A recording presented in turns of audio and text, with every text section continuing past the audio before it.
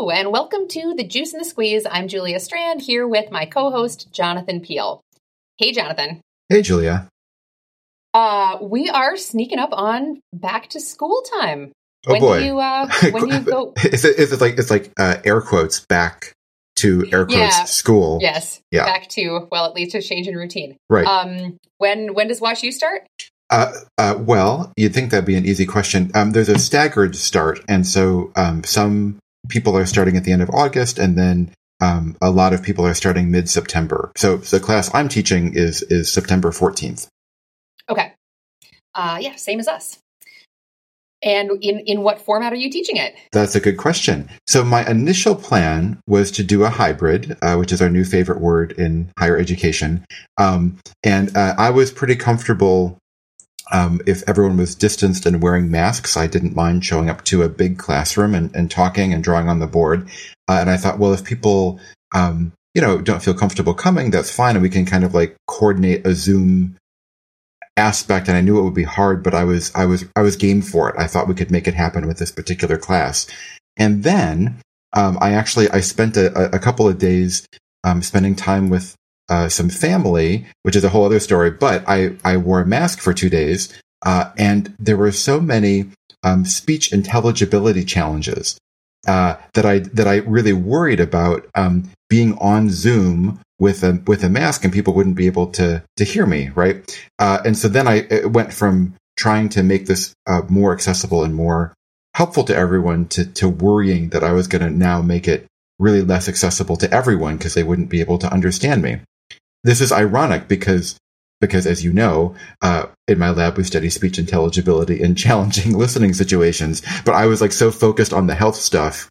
I was like, oh, it'll be fine. And now I think it won't be fine. So we're doing everything online. It's going to be online only, which I think will be better for audio quality and just keeping everyone on the same page. Mm-hmm.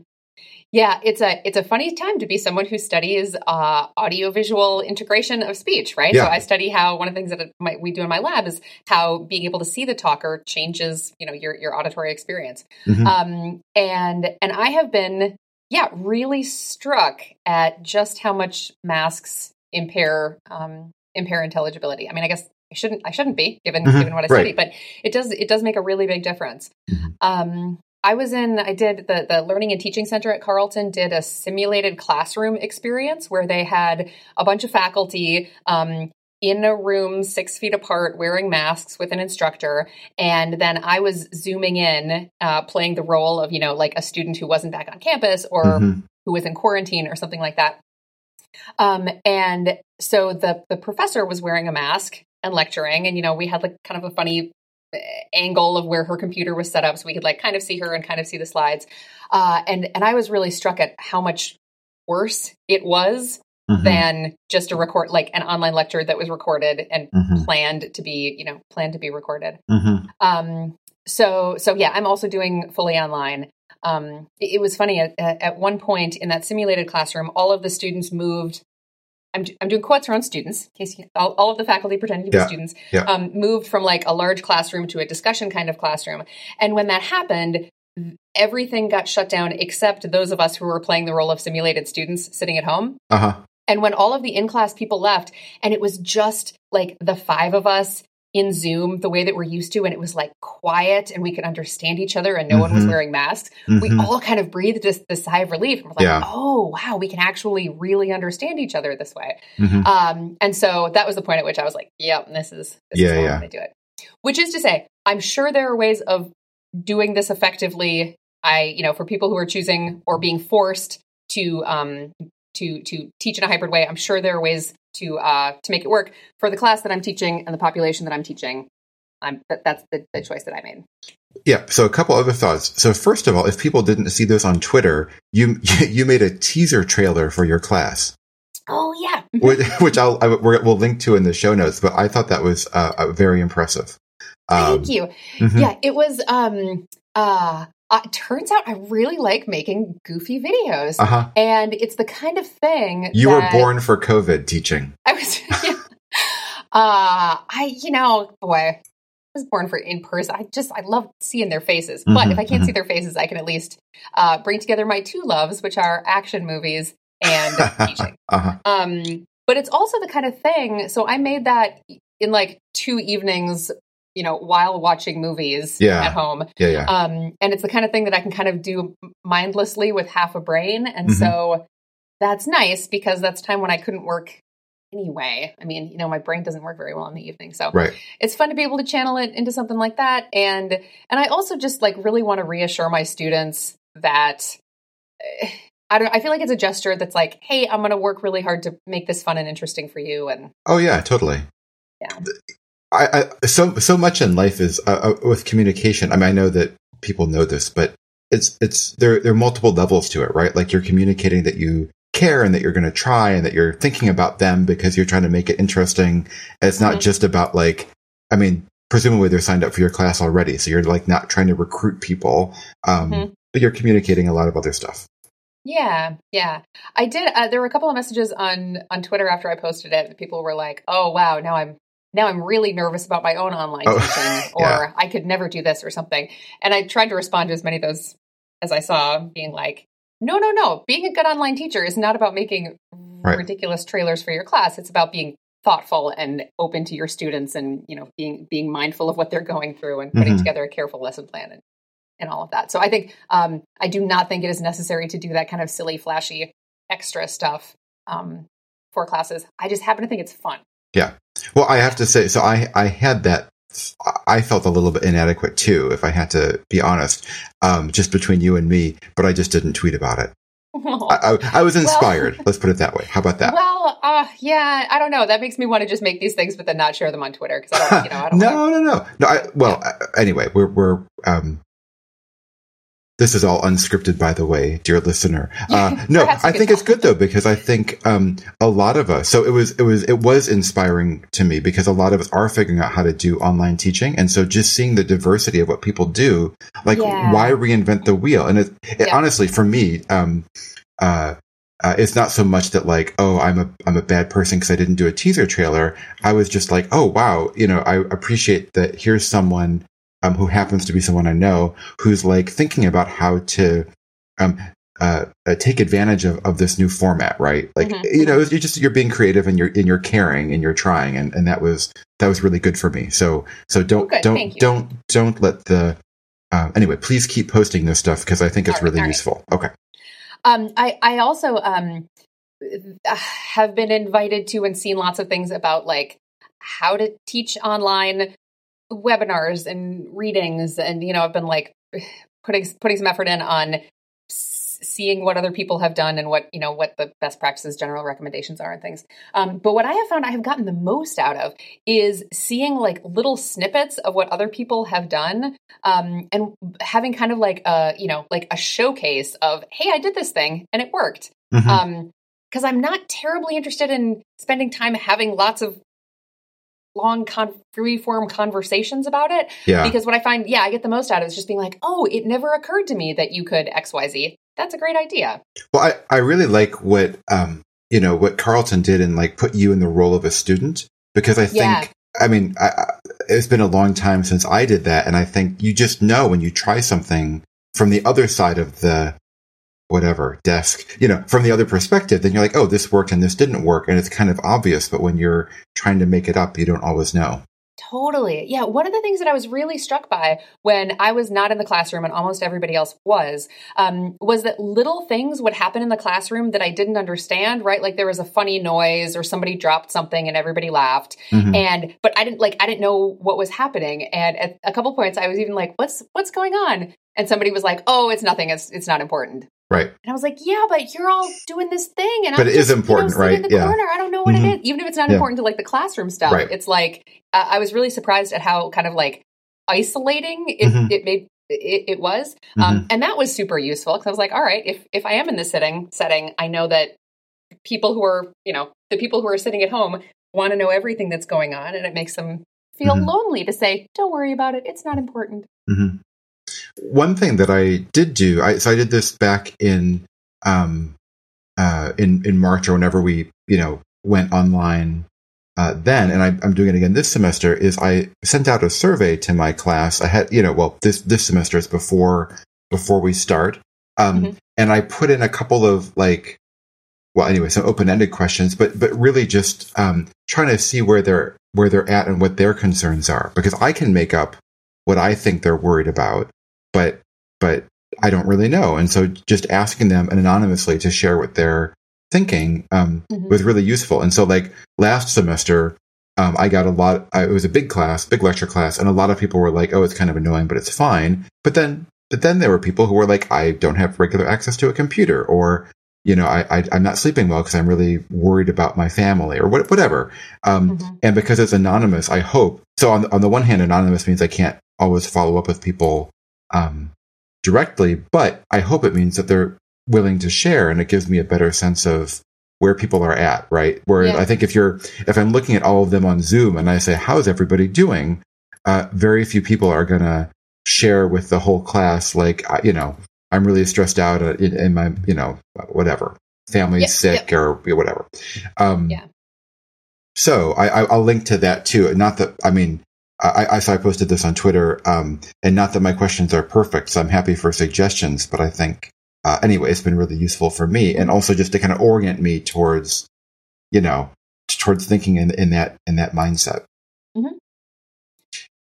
One other thing that I want to circle back, but Julia, when we talked about online conferences, you mentioned Gather, which is how would you describe it? It's awesome. Well, yeah, I know.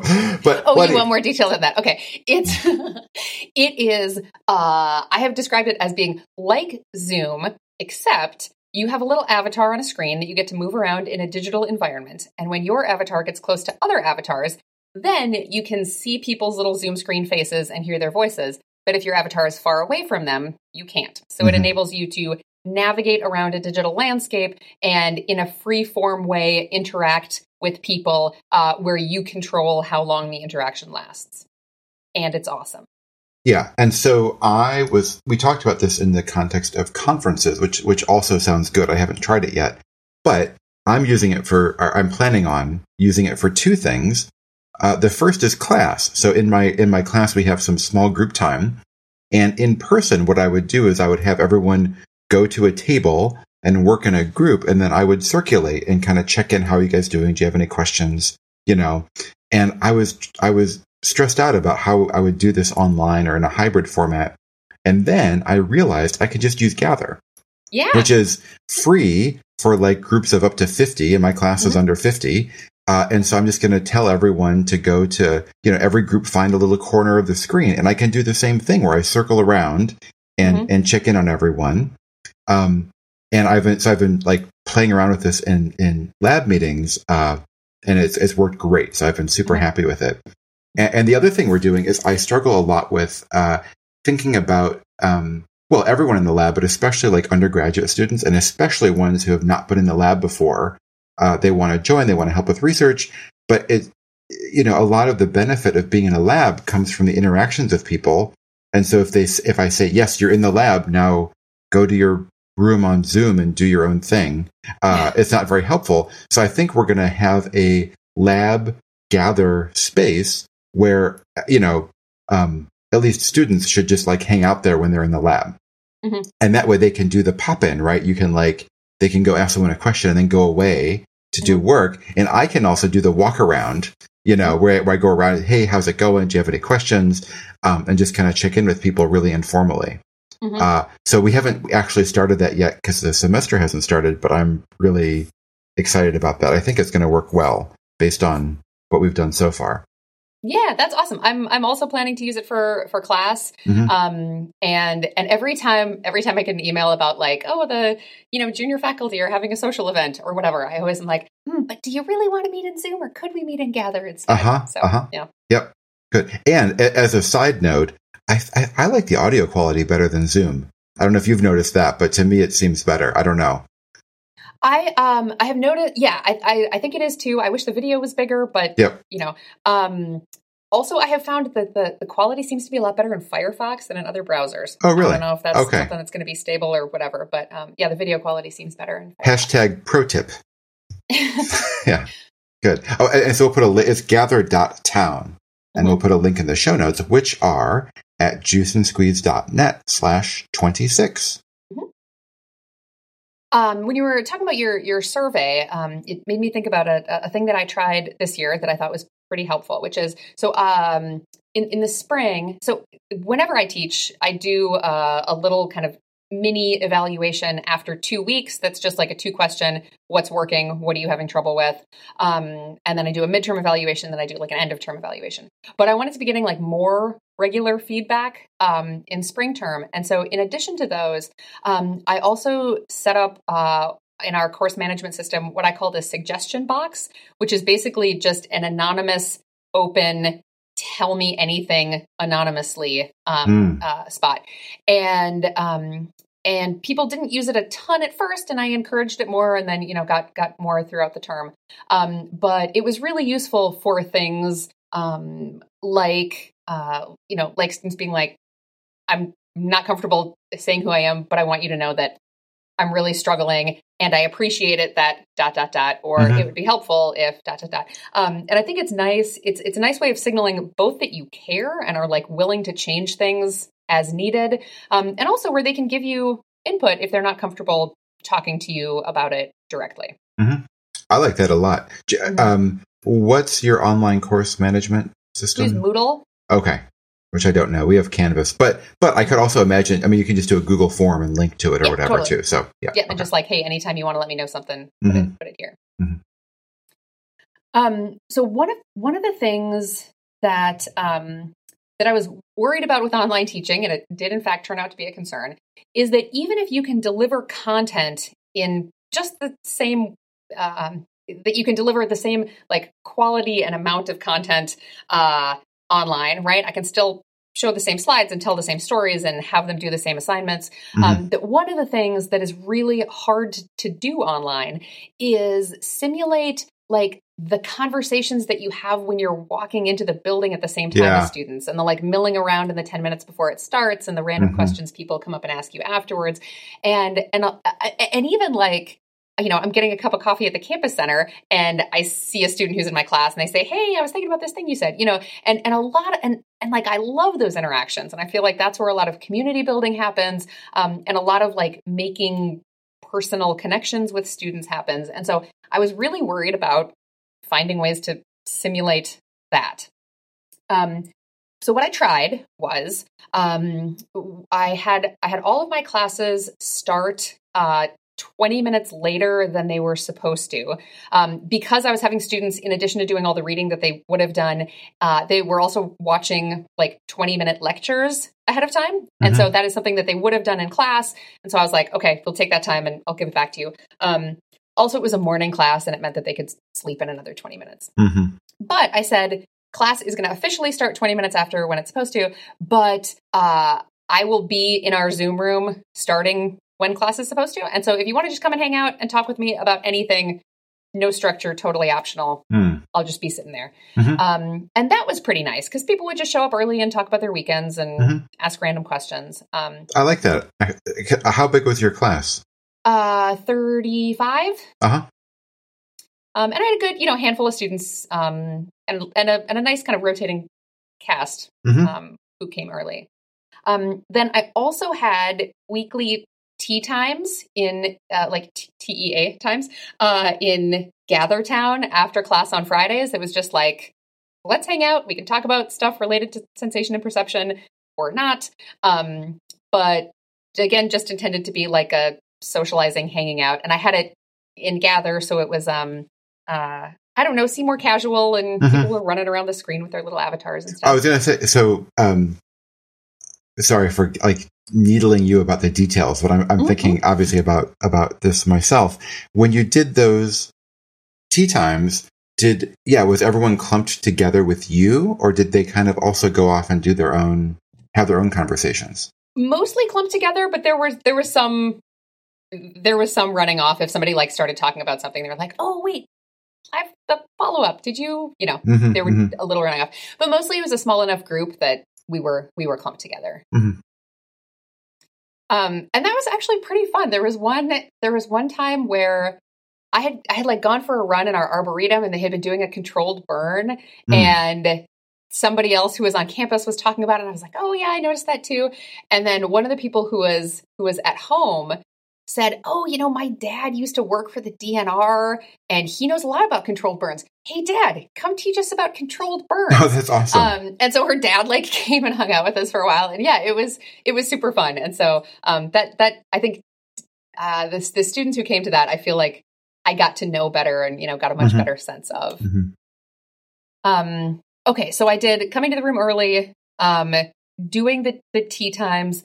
I also, to book appointments with me, I use a service called You Can Book Me, which lets students book appointments with me at any time I have told my Google Calendar that they want to.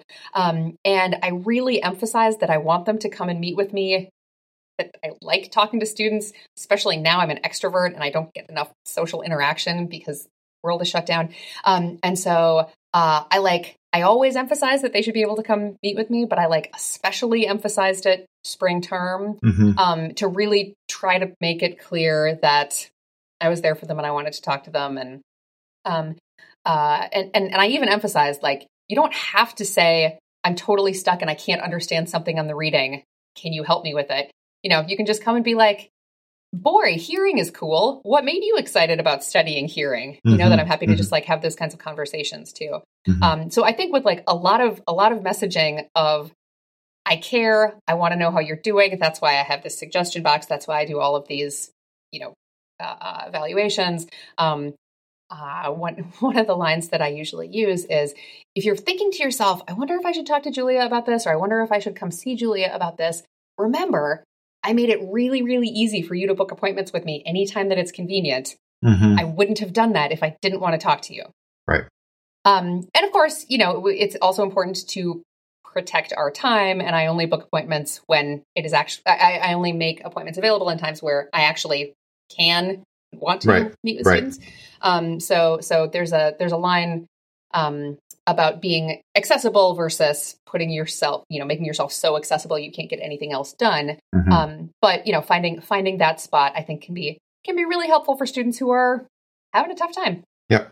I just want to interject a couple of things. So first of all, in addition to You Can Book Me, so I use Calendly, which is similar and also free, and has been a total game changer for all of my meetings. And so basically, if my department chair emails me and says, can you meet? I write back and say yes, and I just do it. But for everyone else, I just write back and say, here's my link, please pick a time. And that's been so useful, especially, but my schedule now is not a standard 9 to 5.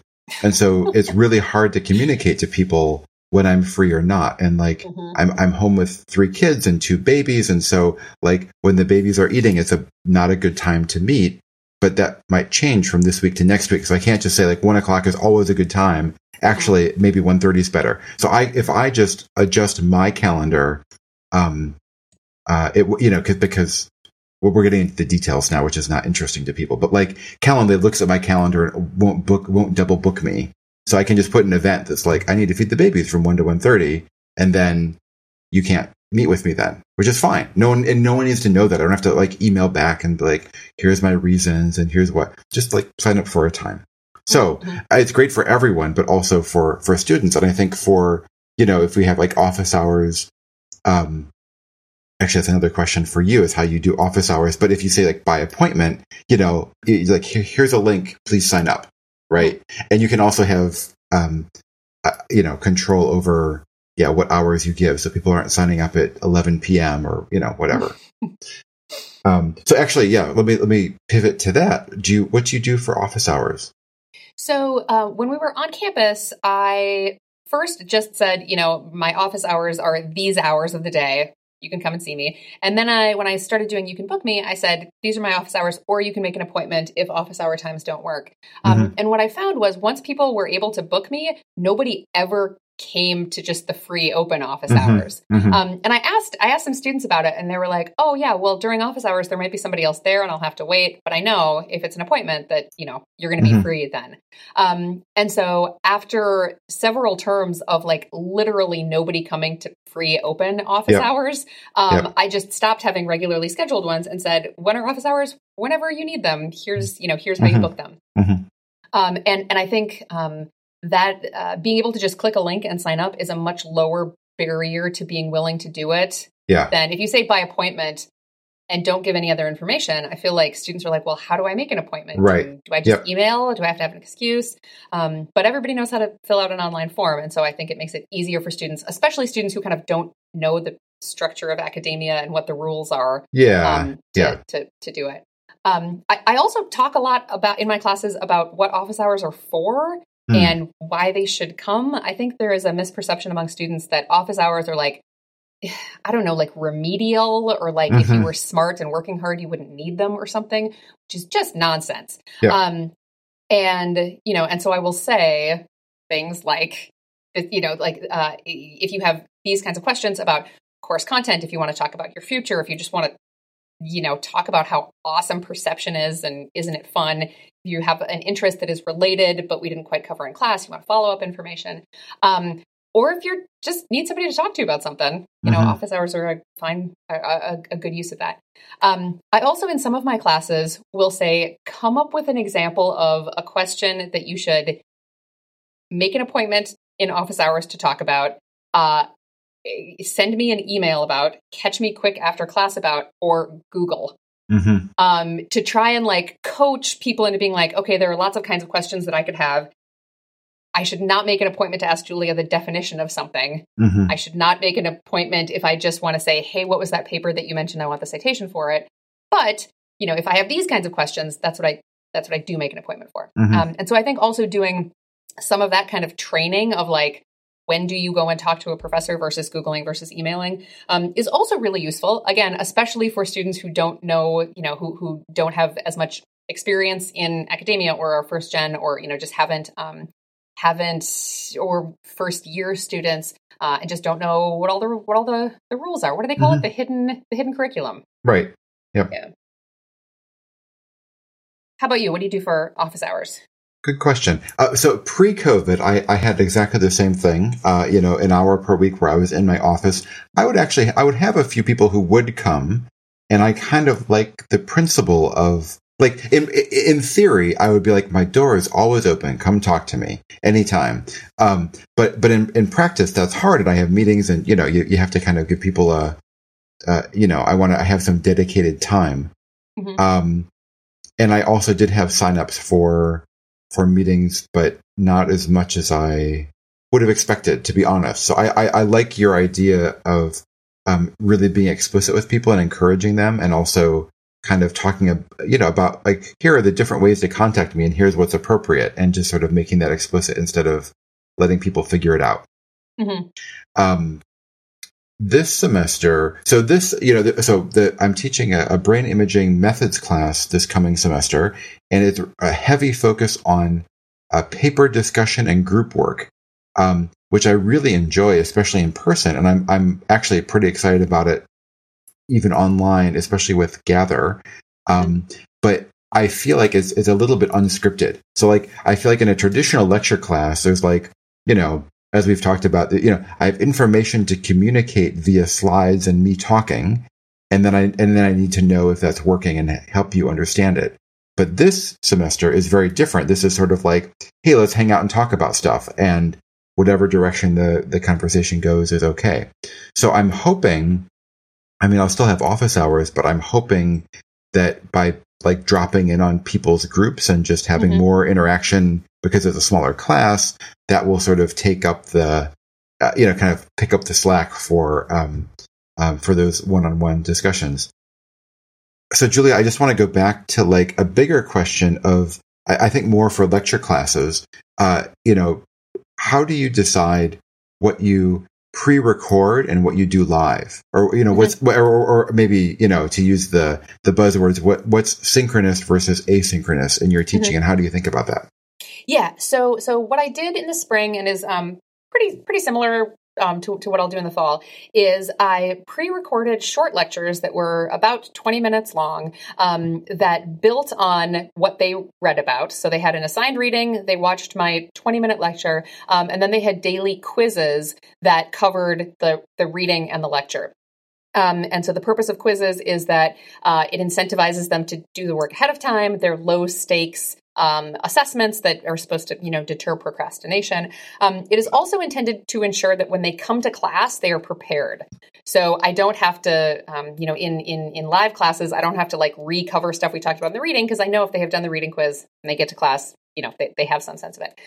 It also gives them some immediate feedback about whether they actually understood the information that they were supposed to. So then during the synchronous time, they come to class armed with what they have read and watched already. And I spent all of class time doing small group work. So like a flipped classroom. During the synchronous time, they were working in small groups with me popping in occasionally or there to answer questions. Solving problems, answering questions, designing studies, evaluating research methods, doing little, very specific kinds of assignments and problems together collaboratively as a group. And as they had problems, they would, ask for help, and I would pop into their rooms and talk with them about it. I also recorded answers to the problem set questions, so that after they got through everything, they watched these very short, like 3-minute long videos of me going kind of quickly through the answers. And I set it up that way because I wanted it to be able to degrade gracefully. Did we talk about the escalator metaphor on this podcast before? I don't. Okay. Well, I don't remember if we did. Yeah. Okay. So graceful degradation is a phrase that my husband, the computer programmer, introduced me to, which is the idea that when if something degrades gracefully, it means that when it breaks, it doesn't break spectacularly. So an example of something that does not degrade gracefully is an elevator, because when it doesn't work, it's just a hole in the wall. Whereas an escalator, when it stops working, is still stairs, which are still pretty great. And so I had that in mind when I was making this class, that I wanted, I had this idea that we were going to do this synchronous content together, but I wanted it to be the case where if something went wrong, like a student gets sick or their internet punks out or whatever, they still were able to, kind of do it. And so the way that I had it set up means that even if they couldn't come to class at the scheduled time, they could still do the reading and watch the video. They could do the problem set on their own, and they could get the answers on their own too, and then ask me asynchronously as they had questions. So almost all of my students did the synchronous, came at the synchronous time. It's actually the best attendance I have ever had in a class ever. Almost everyone came to every single class period. But I had a group of students who were on the West Coast of the US or in Mexico, who were a couple hours earlier. And it was a 9:15 class, and they didn't want to come at 7:15. And this, it's a question I asked on my start of term survey, is, where are you? What time zone? How's that going to work? And so I had a little pod of students who were my West Coasters who just met and did exactly what I described in the afternoon on their own schedule. And so because the answers were already recorded too, they still had access to all the information. And I would, when I could, pop in and check on them. And we talked a lot over Slack too. And so that really worked well, because it meant that class time was just devoted to them working on problems, answering questions. But I didn't do any content delivery over Zoom. So I didn't do any synchronous lecturing. And it worked pretty well. Yeah. I like that. And the other thing is, sometimes I get people request to audit a class or to sit in on a class, which I have no problem with, but it can get a little bit tricky with trying to make sure that the people who are actually enrolled are getting all my attention. And so I think the idea of allowing for asynchronous transfer of knowledge, right? So it is really useful. So I can have all our discussions recorded and available to people, and so they can still benefit from it without sort of having to join the class full time. And as you said, for people who, for whatever reason, whether it's time zone or technical or whatever personal stuff going on at that time, can't come to class, then they're not totally left out, which I think is really important. That's something I worried a lot about in the spring with so in the spring, I went totally asynchronous. I did nothing synchronous, despite some, encouragement to do so, because I was really worried about this issue of accessibility and, for whatever reason, time zones, computers, whatever. And so I thought, well, if I do anything synchronously, it's going to disadvantage people who can't show up at that time.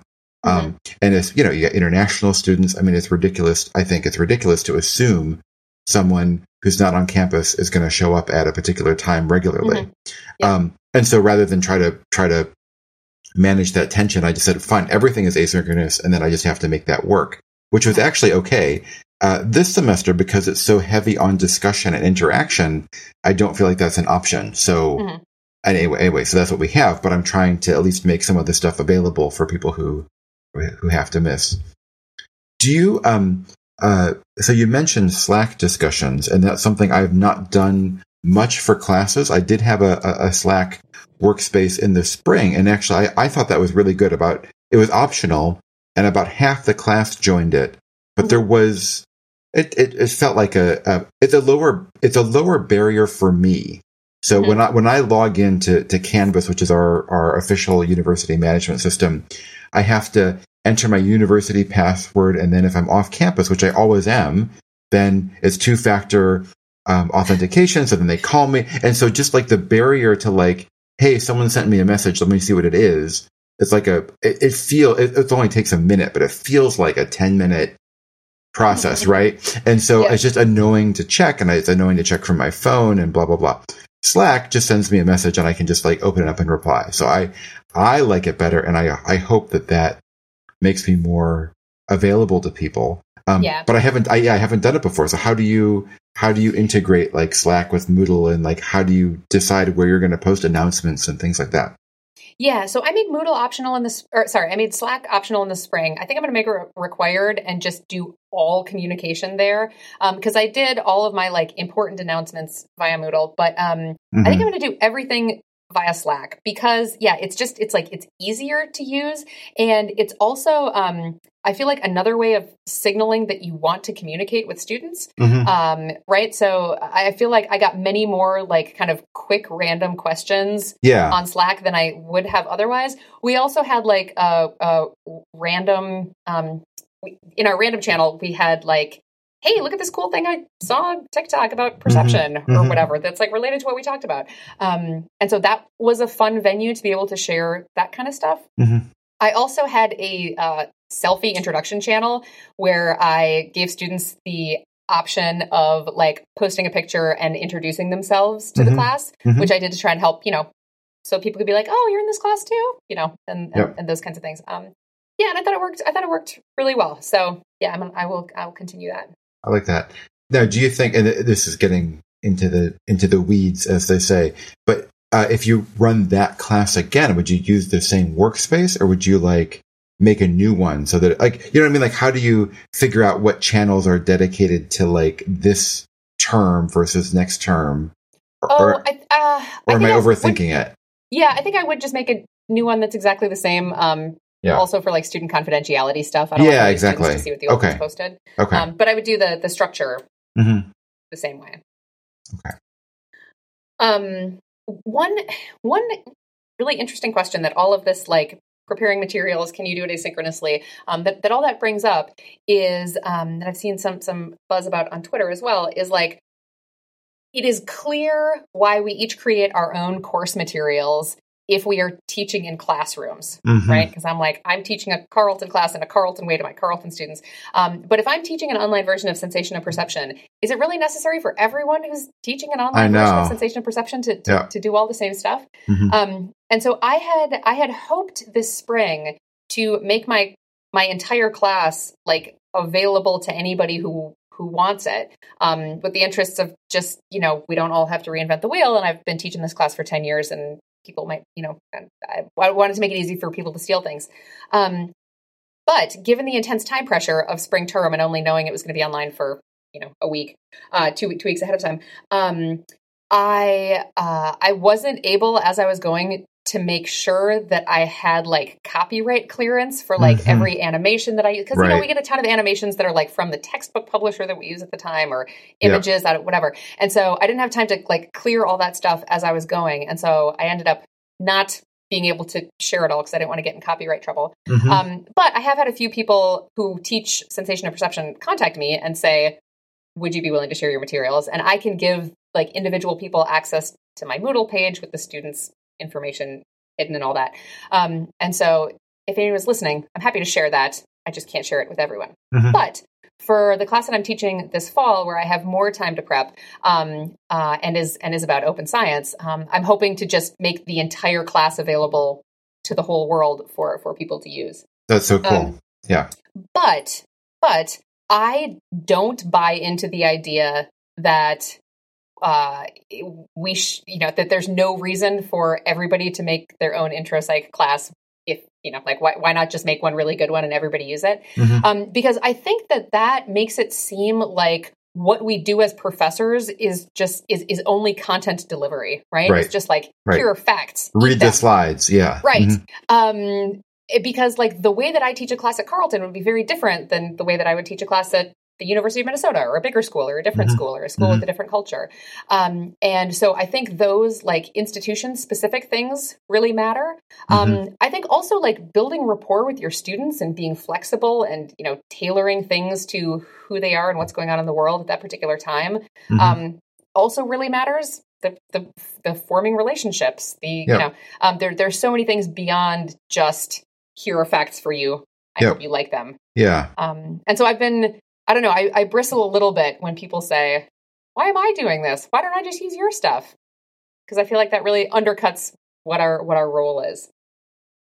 So I think that's also a challenge for us as professors too, because it's easy for me to think that my job is making a good set of slides to show the students, which it is. But if I got those slides from someone else, then it makes it clear that I don't have to spend time on that. I can spend more time on having interactions and one-on-one discussions and talking about all this other stuff that I think is arguably more important in the long run.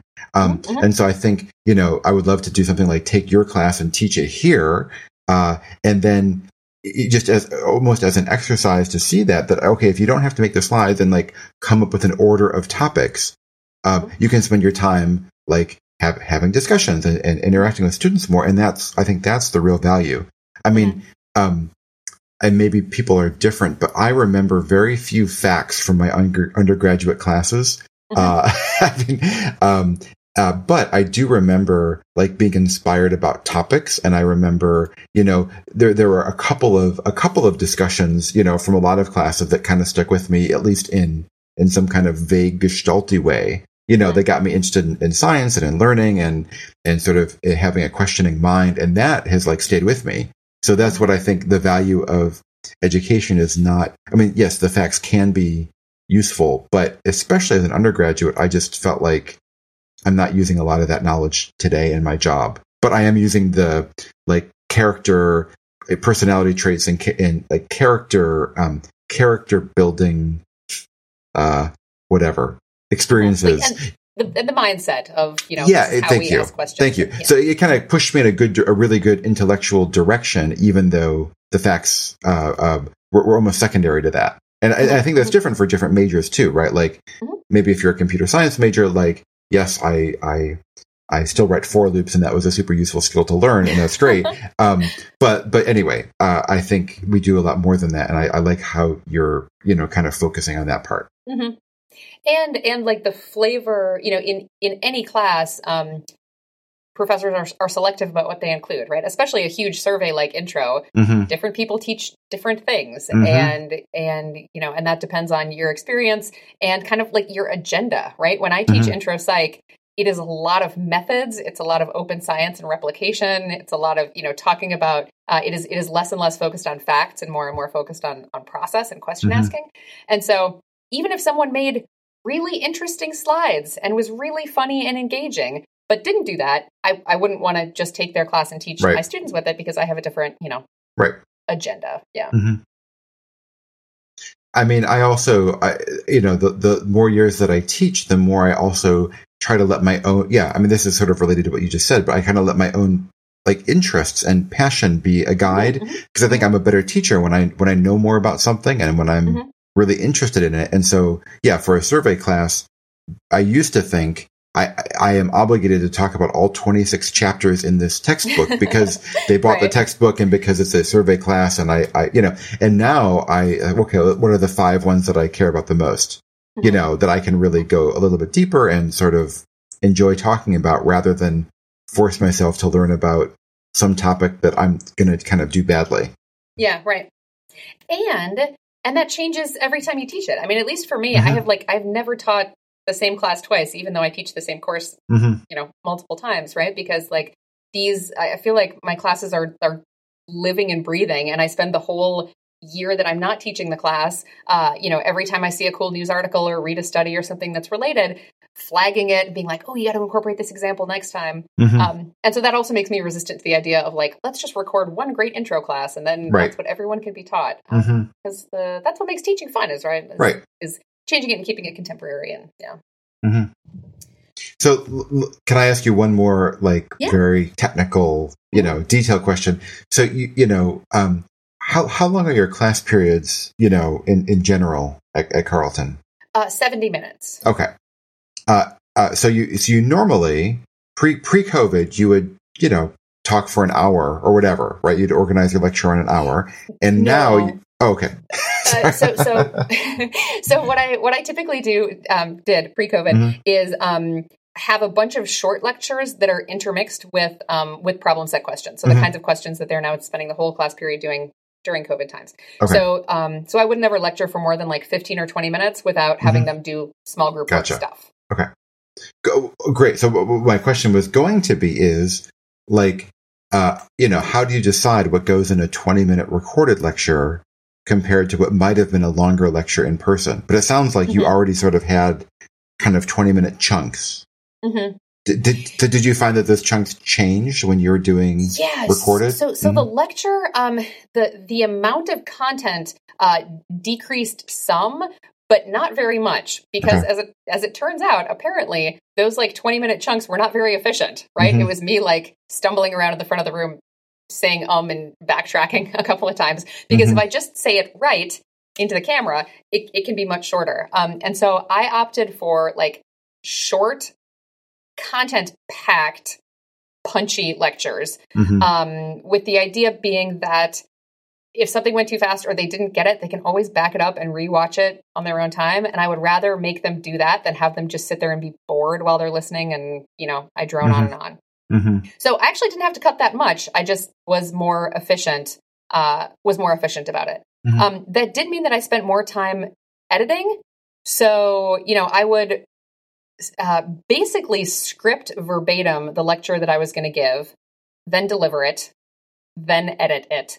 And that certainly takes more time than just getting up there and winging it. If I'm going to teach a class about something that I've taught about a lot before, it's auditory transduction day. I don't usually do this, but I could, just be like, oh yeah, this slide. This is the part where I talk about sound waves hitting the eardrum, whatever. But when I did it recorded, I did it in a much more purposeful and scripted way. And one could make an argument. I have seen arguments on Twitter that doing lecture capture this way is ridiculous because it is so incredibly time consuming, and the editing takes a long time. And if you cut out your ums and ahs, I didn't cut those out, but I did cut it out if I said something ridiculous or totally lost my train of thought, or a kid came in screaming or something. So I've heard people say that is a really inefficient use of time, but I'm thinking about not just the time that I spend doing it, but also the time people spend watching it. So if I make a lecture that is an hour long that could have been 30 minutes, and I ask 30 people to watch it, I have wasted a half an hour of 30 people's time, right? Whereas if I spend a bit more time doing it myself, I can make something that is really good, that they will actually watch and enjoy, and is more respectful of their time. So to be clear, different people do this in different ways. I think there are lots of ways of teaching online well that don't involve polish and careful recording. But that's the argument that I would make for why I decided to do it that way. I like that. And also, many of us will end up teaching the same course again. Yeah, I'm teaching Sensation and Perception again in the winter, and I have the lectures recorded. I'll change stuff, but I have the books. Yeah. Well, you can kind of pick and choose what you want to keep and not. But presumably, if you do a better job this time, or last time, whatever, if you do a better job whatever time you're currently on, then next time you will also benefit from this too, right? Exactly. So it is, I really like the idea of of being respectful of your students' time, but I also think kind of selfishly, it also benefits us to do a better job because, well, at least for me, if I rush something, I can rush something and think, oh, I could do better, but I don't have time. But then next time I'm going to redo it because I knew it wasn't good. So then you end up spending that time every semester instead of doing it right once and being done with it. I don't know if you exactly said what I'm about to say. And if you did, I'm sorry. I've heard a suggestion, for recordings that, if you don't know what you want to say, so one option is like you type it all out ahead of time and then you read it. Another option, which is what I'm sharing, is you wing it, but then, having winged it, you go back and like transcribe what you said and do it again, right? With the benefit of having a script. And of course you can fix all the stuff that didn't go well and whatever. Sure. So basically, rather than having to think it through in your head, like, imagine what you were going to say, you just do it and then you kind of edit it and then do it again. And that seems like that could be, especially for people who are used to sort of winging it. And of course, you don't have to read it verbatim. If you want to put in a different joke, you can. But like it sort of gives you a structure of how you normally progress through a lecture, as opposed to having to write out bullet points in an outline and it maybe for some people having it feel a little bit like stilted. Yeah, that's a really nice idea. The one thing that I found is often as I was scripting, or at least like writing a detailed outline of what I was going to say, it often made me like change the order that I presented stuff or move slides around. And so if you're doing it trying it, winging it first way, it seems like it would be harder to do that. But if you're pretty set, if you're pretty sure about what the structure is going to be and the order you're going to present things in, that's a great suggestion. So there has been a lot of conversation about how to teach online classes effectively, and a lot of people sharing resources and all of that. But I was talking with a colleague of mine, my friend Emily, the other day about teaching. She's also teaching online in the fall, and she was asking whether the students are getting any training on how to be a good online student, and like what are the habits of mind and strategies for taking classes online that are different from, even if they are seniors and they have spent a lot of time figuring out how to study effectively and manage their time on campus and all of that, suddenly it's very different.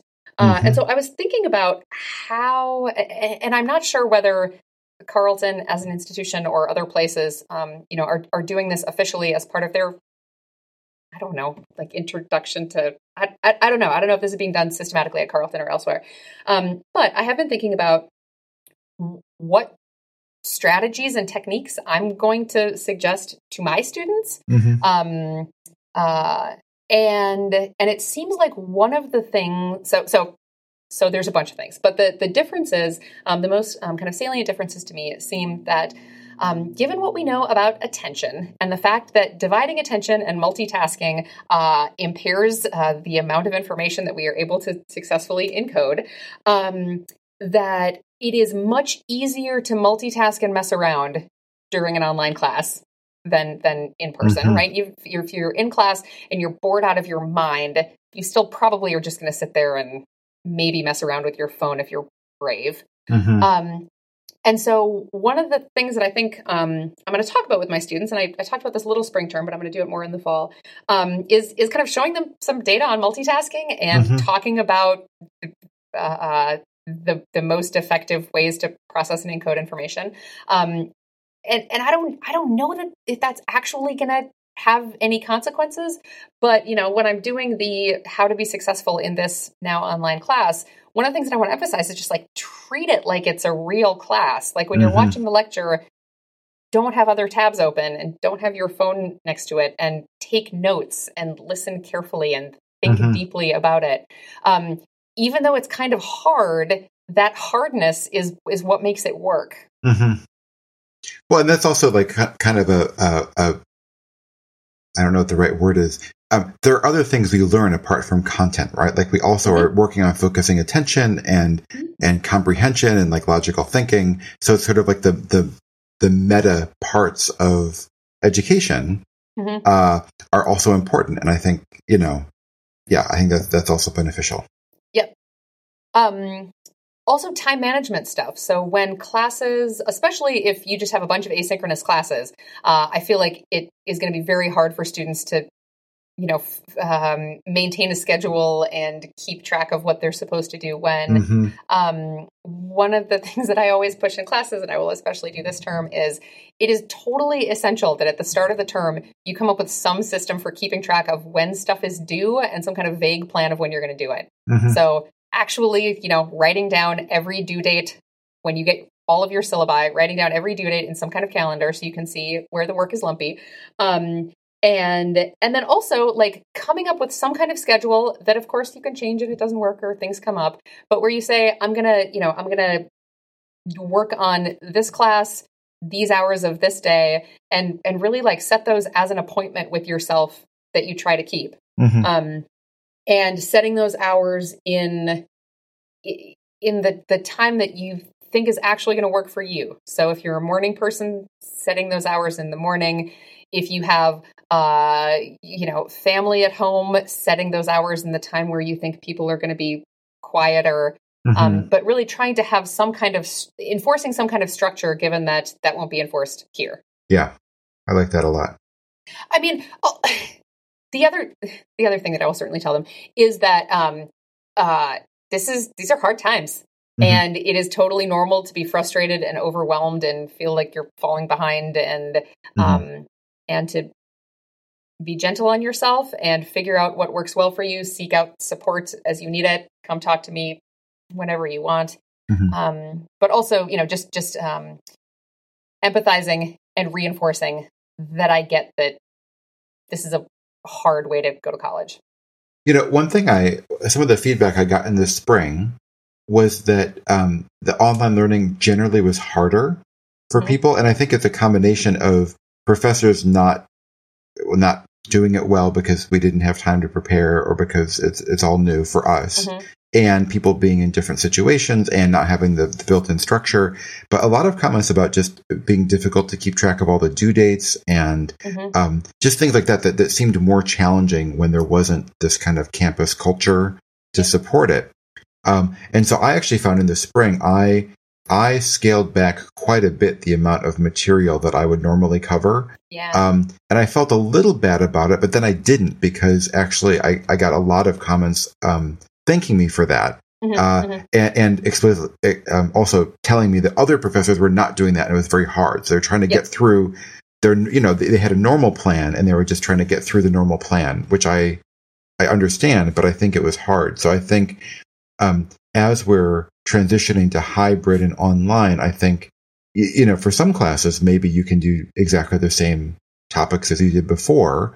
But I think assuming that that's the case is probably dangerous, right? So just thinking about how easy things are to communicate in synchronous versus asynchronous or online versus not, and just the other challenges that the students have too. I think anyway, when in doubt, I would back off a little bit on the content. And also, of course, be keeping in mind that the way that this is hard is disproportionately affecting some students more than others.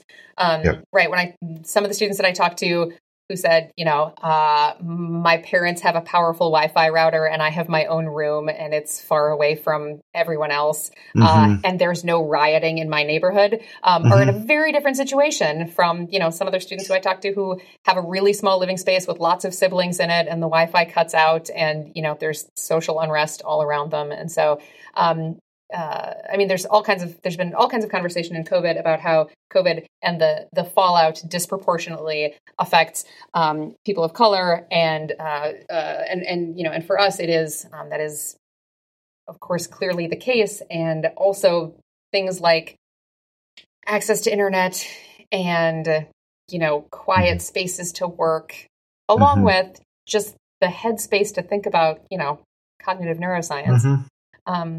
And so I think it's just, so important that we all continue to be mindful of that as well. Yeah, I totally agree. Well, and I think,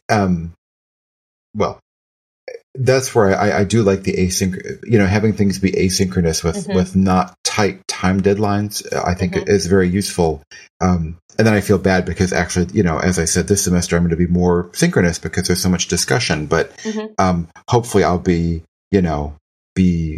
forgiving and kind of give people a lot of flexibility about when they can join or not, as long as they can join, enough. Yep. Hopefully that'll be okay. Or even, alternatives to like other ways of participating, if not. Mm-hmm. Yeah. Well, and that's where I also think like having, Slack workspaces that people actually use is really good, because you can do lots of discussion and participation that doesn't have to be during, 1 o'clock to 2:30 on a Tuesday and Thursday to kind of benefit from the class interaction. Mm-hmm. I'm wondering how much of this we're, if we come back and listen to this episode in 6 months, be like, wow, we did not appreciate challenges XYZ that were coming. Yeah. Or well, yeah, we should come back and do like an end of term follow up, and just But anyway, I think that this was very useful for me, in hearing more about how you're structuring things. And I think just because part of it's like specific ideas, like, I'm gonna do a Slack workspace too, which can be really useful. And part of it's about like the philosophy that will look different in implementation for different people. But like, there's an overall, how do we think about these things, and what do we spend our time working on, that I think is pretty general. Yeah. And I want to do a little callback to the episode that we did in the early days of the pandemic, in which I said, all we can do is the best we can do. Mm-hmm. All right. Thanks very much for listening. Please keep your emails coming. We really, really love to hear from you, both with your feedback about what the episodes, how you like the episodes, and also what you would like to hear more of in future episodes. You can contact us, of course, at thejuiceandsqueeze@gmail.com. We're on Twitter at juicesqueezepod, and our website is juiceandsqueeze.net. Yep. And, this week, especially if you, as a student or a teacher, have specific things that have worked or not, we'd love to hear about them, because, well, we're planning our classes and we'd love to use your ideas. And maybe we can incorporate them in some follow-up at the start of our next episode. Yep. Sounds great. All right. Thanks so much. Talk to you next time. All right. Bye, everybody.